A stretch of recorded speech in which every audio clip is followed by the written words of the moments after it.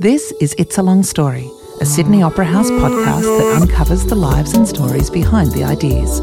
Anxiety is essentially the yearning that we have at our core to know what the hell life is about. As a hugely successful journalist and writer and the founder of the international diet and lifestyle empire I Quit Sugar, Sarah Wilson might seem like the poster girl for perfect health. Yet, anxiety and bipolar disorder have been with her throughout her life and career. Growing up in rural Australia in a big, poor family, she has always been driven to overachieve, editing national magazines, hosting the first season of MasterChef, writing a series of best-selling cookbooks, and amassing a small army of online followers. In her book, First, We Make the Beast Beautiful, Sarah gives an unflinchingly honest account of her struggles with mental illness and how anxiety doesn't have to be a negative force in your life. Sarah Wilson, welcome to It's a Long Story. Thank you for having me. It's a pleasure. Let's get back to your childhood. You grew up in remote poverty, really, didn't you? Yeah, it's funny. My father he's obviously a proud man and did his absolute best. And I realise now that the extent to which he did his best. But he's always said, Sarah, we weren't poor, we were broke. And I get what he means. He means that poverty can be seen as a mentality. And we didn't have that mentality, but there certainly was no money. What sort of mentality is poverty, though? I think in my father's mind it was a notion of giving up, and sort of accepting where you're at and almost like a sort of sinking into the situation. And that certainly wasn't my dad's way of doing things. As the eldest of 6 kids, what was that like growing up? Did you have responsibility for your younger brothers and sisters? That was my job. Like, there is not a photo of me that exists out there without a child on my hip, and every single picture is with kind of an entourage of children sort of just following me around. So, yeah, I mean, it was in the mornings, on weekends, we just took off and we were feral. We were really feral. Because you're in the country, right? We're in the country. It was a rural area. It wasn't a farm. We had goats that were tethered because we couldn't afford fences, and for meat and for milk. And Dad rode a motorbike into town to go to work. He worked in the public service. And then we had some very grandmothers and grandparents stay with us because they, at various times when they're unwell. But yeah, it was just myself, my brothers, and a lot of dirt. But I did have a lot of responsibility. Like the kids, it was Sarah and the kids. How's that affected you as an adult? I am overly conscientious, overly responsible, and I struggle with it at times because it's in my DNA and I don't know how to pull back, and I know that I can suffocate some people around me with my overzealous caring and desire just to enable. Also having grown up with boys, we played boys' games and it was boys' rules and it was robust and it was, there was no time for kind of feelings and emotions, We got used to ebbing and flowing with each other. We didn't do group sports. We didn't do after-school activities. We were ostracised because we were a little bit weird because we couldn't afford the school camps or the extra bits and pieces. And certainly, there was the way we dressed. It was all stuff from St Vinny's, and worse than St Vinny's, it was the stuff that St Vinny's rejected because my grandfather's job was to tear them up into rags for mechanics. So he would just bring out a few bags for us of clothing. So, I mean, right. I realise now it all sounds a little odd. I mean, I don't think 30 years ago, 35 years ago, it was extraordinarily odd, but then we didn't know, did we? But did you have a sense ever at school, in year 7, year 8, year 9, did you have a sort of sense that you were from a less... Yes, of course. And most of the kids at school like to make me very well aware of it. Yes, I can imagine. I was, but I developed a hardiness, and I have a phrase in my head which, healthy or not, remains with me, and it's Sarah Wilson doesn't need that. And I'm sure one of my parents said it to me at some stage, but it was kind of what rallied me on. So while everybody was off, interested in boys, I was studying, and I just went, right, I'm just going to win this game. And I don't know that I was a particularly bright kid, but I became a bright kid. So overall, I'm finding it hard to gauge if I were to put your childhood into the happy basket or into the not happy basket, which way I'd go. Yeah, it wasn't happy. I will say that with a full awareness that my parents did their best. And, of course, my brothers, they had a different experience. But my childhood was overlaid, obviously, with anxiety from a young age. And I think that came through from probably my position in the family. Mum and Dad were young when they had me. There's all kinds of reasons, but also there was a hereditary factor as well. Both my grandmothers had quite horrible anxiety. And I cover off all those factors in First We Make the Beast Beautiful and sort of conclude, and this is the conclusion I came to in my mid-20s, was, you know what, I don't care where it comes from, what am I going to do about it? And that's sort of the line I draw. And you probably noticed, Edwina, I don't actually go into all that much about my childhood in the book or my family kind of interactions. In fact, my family don't really feature at all in the book. One of the things you do say about your family in the book, though, is your father was an anxious person and your mother was stable. Yes. How did that dynamic play out in their relationship? They are in love with each other still to this day. They are kind of so yin and yang, some might say codependent, and I think that's kind of that generation in some ways, and they rallied together. So they supported each other no matter what. So there was the mum and dad entity and then there was the kids entity. And I think big families often work out that way, whereas smaller families, there's more of an interaction between the kids and the parents. And what's your relationship with them like? That's an interesting question. I would say I've become very close to Dad over the years, and especially actually since this book. Look, I don't think they'd mind me saying this. I've kind of been a bit full on and weird for them, I think I've just pushed boundaries for a very long time, and I continue to do that in their eyes, and I think it can be very difficult for them because they're very humble, private people. So those boundaries are about, you living quite a public life and you being, quite vocal about things, and transparent, and the bipolar part of things is something that's very hard for them and a lot of people around me, where up until I wrote the book, it was known amongst my loved ones that there's this diagnosis and that kind of, and then they'd see me kind of do stuff that didn't really, Sarah's off on one of her things again. But I think the book solidified it, because when you read a book through the objective reader's eyes, suddenly things become a bit more real. You're not just listening to Sarah bleat on again. It's kind of, it becomes real. And so I think that shifted things a little bit. It shifted things for me as well, because you'd laid it all out.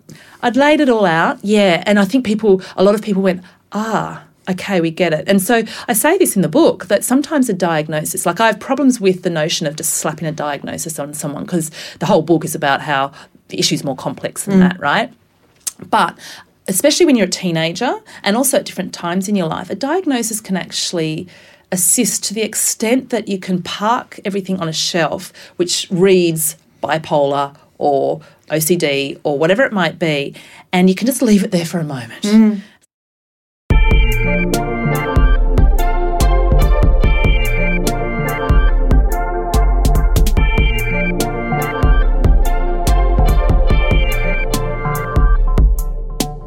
So when you say, Sarah's off on one of her things, what sort of things were they? What did your early manias look like? Well, this was the phrase in the family, Sarah's bored again. And that was... that was the warning bell, wasn't it? Yeah. I'd sit up in trees a lot. So I'd sit up in trees and wail and weep and read the Bible. And I invented things. Like I had a business at the age of 12, and I, had a... Was that library bags? It was library bags. The library bag magnate? And furniture, and doll's house furniture. And I also made sort of like little cards with poinsettias and wildflowers that on you them. draw? I'd draw and then I'd package them up in cellophane in packs of 5 and sell them in a gallery. Right. But the library bags were the real money spinner. And I painted them with sunbaking elephants and, whatever. I'm not even that artistic, but God damn it, I was going to... You're entrepreneurial at least. I found a cheap roll of calico, you see, and so that's where it sort of stemmed from. So there was that, and then I was always wanting to create things and invent things, and I would go a bit spare with boredom, and frustration, and then there was the religious piece as well, constantly at my parents about religion and the meaning of life and all of that, and they just wanted me to go to church on a Sunday and be done with it, Where did that come from, that spiritual quest? The spiritual side and probably the mania developed at a similar time in my life, and also I paralleled it also with my obsession with numbers. Counting in an OCD way, right? And the OCD stuff all started at about the same age, 11 or 12, 11 to 13 really. So it's an interesting parallel. I would say that they're not unconnected, and today as well, I believe that anxiety is essentially the yearning that we have at our core to know what the hell life is about. And when that anxiety is not met and held and steered, it can spiral off into kind of mania, addiction, all kinds of symptoms. However, the beautiful journey that it can take you on is it turns out that struggle is the very thing that brings you back to an inkling of the answer that you were searching for. So, along with all of the various entrepreneurial ventures that you launched in your childhood and teens, you also had a crack at modelling. Oh yeah, how was that?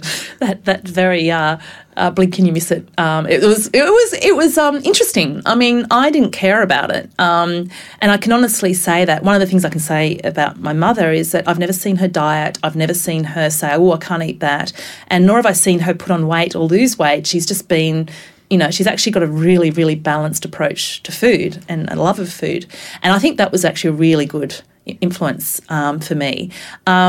So modelling, I entered into it and I had no sense of what I looked like. I just went, I literally got discovered in the bra department of what was called Grace Brothers back then, and had a Polaroid photo taken of me. And I honestly didn't know what was going on. But then I saw the dollars.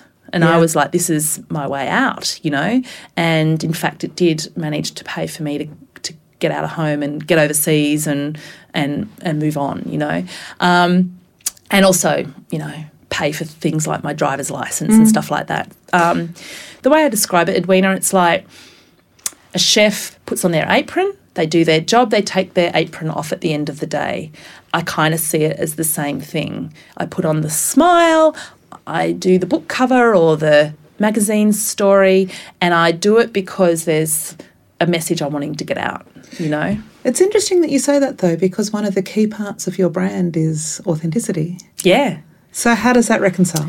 Well, we live in 2018 and the current currency and dynamic is consumerism and capitalism. And within that framework, I want to make a difference. That is what I'm 100% aware of, and that means playing the game to a certain extent. So I often wonder why I'm on Instagram, and really it's to get people out of shopping malls and to go hiking. So I make it sunny and sexy and all of that kind of thing, but people will notice I wear the same clothes over and over again, and that's something that I'm aware of because I believe that, that message can become a really positive message, and I'm trying to show people. So I know it sounds overly self-aware. It's kind of things stop being overly self-aware when you've been doing them so long, and it's part of what you do. Yeah. And I don't want to preach to the converted. They know what they're doing. They've got their own thing going on. I want to have a conversation with everybody out there who's struggling to find a way. That's kind of what matters to me. And if it means I've got to go and put on a face of makeup and, appear on a magazine from time to time, and within the story, I will share some values and some ideas and hopefully make the impact that way. Did you ever have a sense of the world opening? Was that something that happened? Yes. I went off overseas at 18. I was meant to go over and model, but I put on 15 kilos instead, eating Yorkshire puddings and drinking Guinness in the north of England they over call Christmas. it the Heathrow injection. Exactly. I got a big dose of it. And I think it was a bit of self-sabotaging. I was like, nah, I just want freedom. I'm over here now. I'm going to take off. And I travelled for a year just wandering around Europe. Yeah. Your next big time overseas was in Santa Cruz as a student. Yeah. You decided to study philosophy. And women's studies. Yeah. Why did you choose philosophy and women's studies? Well, I started off doing a law degree because I'd got the grades and I felt an obligation. I was the only girl who'd got into sort of law from my high school, and so it was like, of course, that's what I do. And I hated it, absolutely hated it, and studied politics as well, which I quite enjoyed. And then I took off for a year and came back and just went, no, I don't know. I don't know what drew me to it, but I loved it. I loved philosophy and women's studies. It just taught me to think. And then I got a scholarship to go and study in Santa Cruz. Yeah. It was when you were in Santa Cruz that you got diagnosed as bipolar. Yes. What led to that? Well, it's a funny story, because I was studying a graduate course. So I'd convinced them that I didn't want to do undergraduate, and it was called Philosophy of the Universe, appropriately. It was a small title. It was a small title. Nothing ambitious in that. And it was my rather large undoing. The assessment was a 100% assessment to come up with a new theory of time. So that was my undoing. So I'd come off antidepressant medication and essentially it didn't turn up to school. I was living in a one-bedroom studio. I hadn't slept like night after night after night. I'd get 1 or 2 hours sleep at 5 o'clock, and my OCD had got through the roof. I spent the entire night pulling grains of dirt out of the carpet up and down in rows and counting and fretting and unable to leave the house, and then just did dangerous things like set the apartment on fire, jump down, like fling myself down a set of stairs, slept in a puddle, stuff that at the time I didn't think it was that weird, but I tell it now in a 6-week period, you sort of go, okay, that pointed to something. Was that about testing yourself? Was that about... Yeah, testing what the hell, like I needed to touch something, I needed to reach something, I needed something to burst through the kind of the fug that I was in my mind, and I needed expression for it. It was expression, it's outward expression, yeah, and it was volatile. And eventually my sort of boyfriend that I'd broken up with came and got me and took me home. Home to Australia? Australia, right. Yeah. So I didn't complete the course and, yeah. So in this period of recovery, what did that involve for you? Was it medication? Was it lifestyle change? Was it OCD? Was it... There's a bunch of things, actually, yeah. I was seeing a hypnotherapist. He was quite pivotal in the Huff and Puff classes, would you believe? He was 92 and I was his second last patient. His last one was my father. And he taught me a bunch of mindfulness techniques. Essentially, it's meditation, I suppose. That really made a big impact. I was seeing a psychiatrist and I was back on the SSRIs. This is sort of early days Prozac, especially when I went on it the first time. So it's all pretty raw, kind of, blunt instrument. Yeah, blunt instrument to the head kind of stuff, exactly. And then my beautiful boyfriend, George, at the time, he supported me. Right. And so I spent a lot of time lying on the bathroom floor, and he would leave me there in the morning. I'd be there when he got back. And I lost a lot of weight because I got Graves' disease. So I was a very frail human being.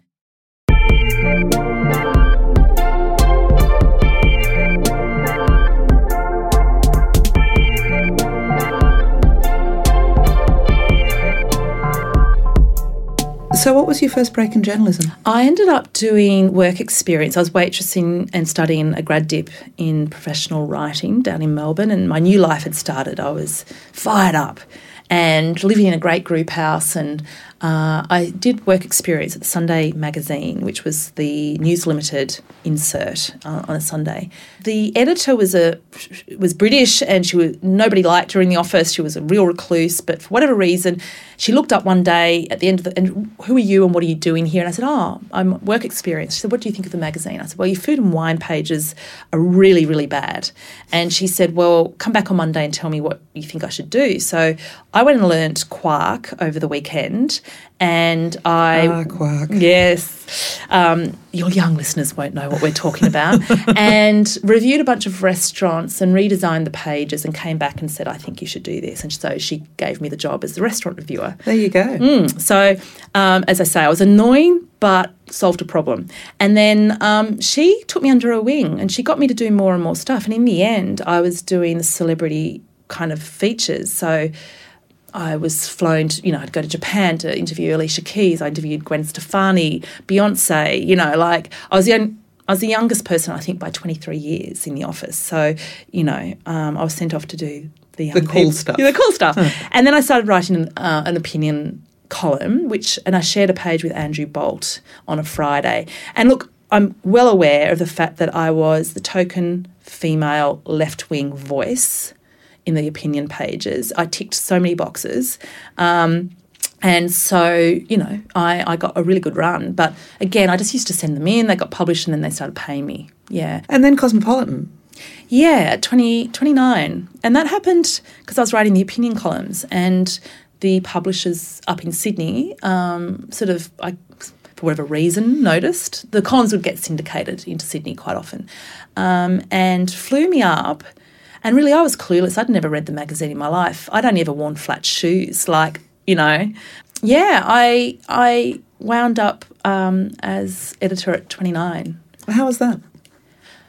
You know what? It was great. For me, it was a job. And I know, some people go, how could you have come from, I've never owned a handbag, in my life. I didn't straighten my hair, and I rode a bike to work every day and things like that. So there were certain things I hung on to, and I also employed a spiritual counsellor whose job was to keep me normal for the period that I was there. So I used to see her every Tuesday. So, yeah, Cosmo was a really great job. It was, I probably stayed there a year too long, because at the end I developed Hashimoto's and I went downhill really, really badly. And I guess I was manic for some of it, and I lost a grip. This all leads to what you've described as your mid-30s meltdown. Yes. Which was kind of an emotional, physical collapse, right? Spiritual, psychological, everything, the whole thing at 34. And I went into the darkness. It was a prolonged dark night of the soul, really. And so much came out of that, so much funneled me into it. And when I was in it, it was hell. Describe being in it. What did you do? Where were you? I was living in Bondi in Sydney. I had no work. By this stage, I get a little bit hazy. I had to go through the timelines and things like that when I wrote the book. But essentially, there was this sort of 9-month period where I didn't work. I could barely walk. I got that bad where I just couldn't even leave the house. And I just couldn't think. I'd been told I'd never have children. I'd put on 15 kilos, and I'd become an invisible person. Like, friends, you drop off. Anyone who's had a chronic illness knows you suddenly, you just drop off the radar, So, and it compounds everything. So, yeah, I was just in this horrible, horrible space, and I didn't know how I was going to get out of it.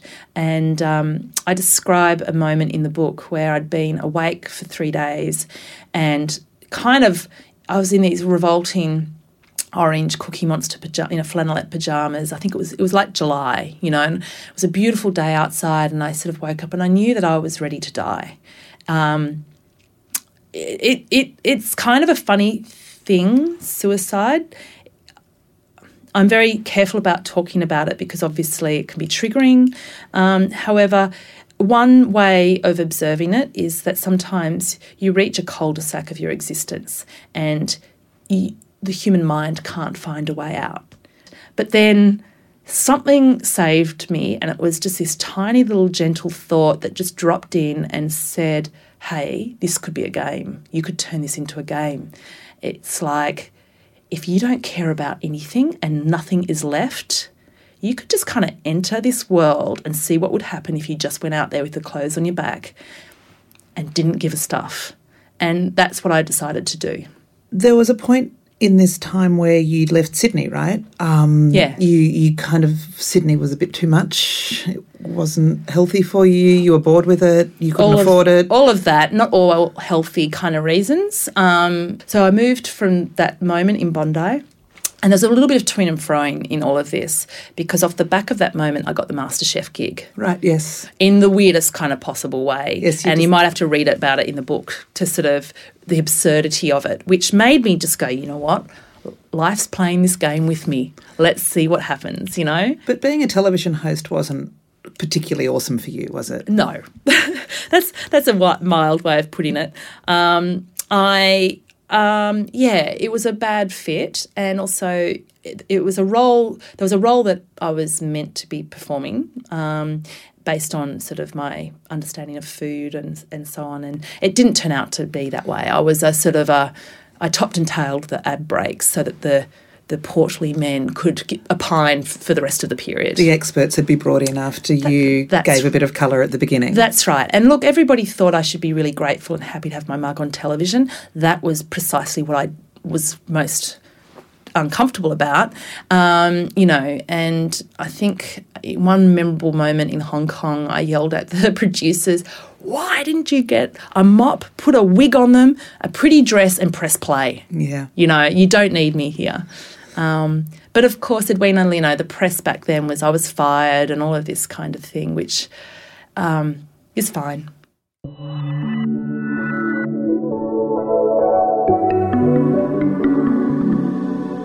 And you went to Byron? I went to Byron.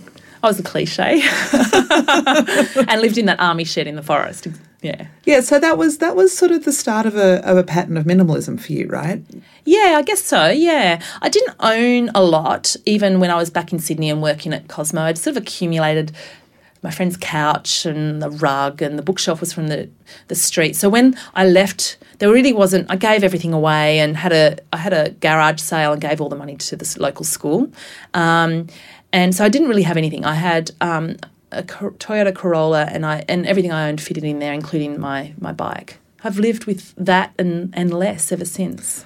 You've written a lot about the genesis of I Quit Sugar. So you were living in Byron, You had Hashimoto's, you decided to test this out as kind of an idea for a column, writing about your experiences of quitting sugar, which you found transformative.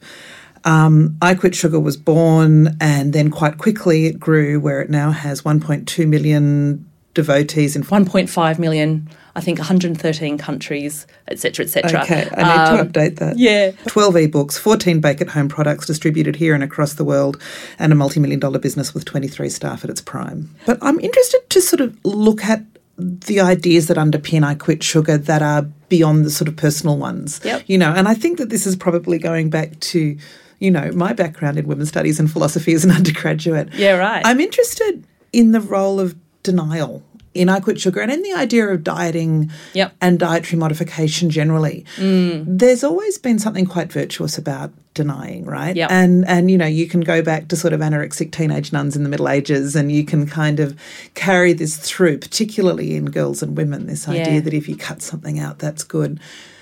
Were you sort of thinking about that, or were you worried about those, how it could be read? Very aware of it because of my women's studies background. I was the women's officer at my university and studied it, and obviously at Cosmo as well. I had to be accountable for a whole heap of body image messaging and that kind of thing. So I was very aware of it. At the same time, like if I'm going to be somewhat defensive and have put forward the sort of the rationale, the official rationale, which is helpful in many respects, is that sugar is a food that makes us very addicted to certain foods, and it creates an addictive cycle in our brain, which makes it very difficult for us to access our natural appetite. And I think that we are a culture of people who've lost our ability to know when we're full and when we're hungry. And in fact, we feel uncomfortable with both ends of the spectrum as a result. And so we're in this constant state of nebulous snacking, trying to avoid this normal satiation and then hunger. So my big thing is actually quitting sugar is the thing that will get you back to a balanced approach to food, where your hormones are regulated and they do their job. They tell you when you're hungry, blah, blah, blah. And anyone who knows anything about hormones is when you dysregulate one lot of hormones, it kind of tumbles down. And so then you have all kinds of issues with, autoimmune diseases, metabolic diseases and all of that kind of thing as a result. So in many ways, it is actually kind of a little bit of a silver bullet, right? Because it goes straight to the thing that's causing a lot of the original stuff in and around eating disorders. It's interesting because you did get a lot of criticism and you continue to get criticism around, you're not qualified, you don't have a scientific background, you don't have a background in nutrition, so what gives you the right to give advice is really the common theme of the criticism. It was very much in the early days. That has backed off because I think I held. The other thing is the scientists themselves working, the endocrinologists, the cardiologists, they didn't disagree with me. They invited me to their conferences. And so some of the leading white male scientists in this realm became friends and we kind of turned up at the same conferences and they have a great deal of respect. And look, did it bother me? I knew how it played. And I knew that I just had to just stay sturdy, And I didn't profess to be an expert. What I am is I'm a qualified journalist. I'm a really good researcher and I'm a conduit. So I take the experts' information and I ensure that they're okay with it and then I pass it on to the masses. And I was very careful I wasn't draconian about it. There's a massive tendency, I think, for people in the public eye, and particularly women, to be stereotyped. And what you're describing really falls into that category, doesn't it?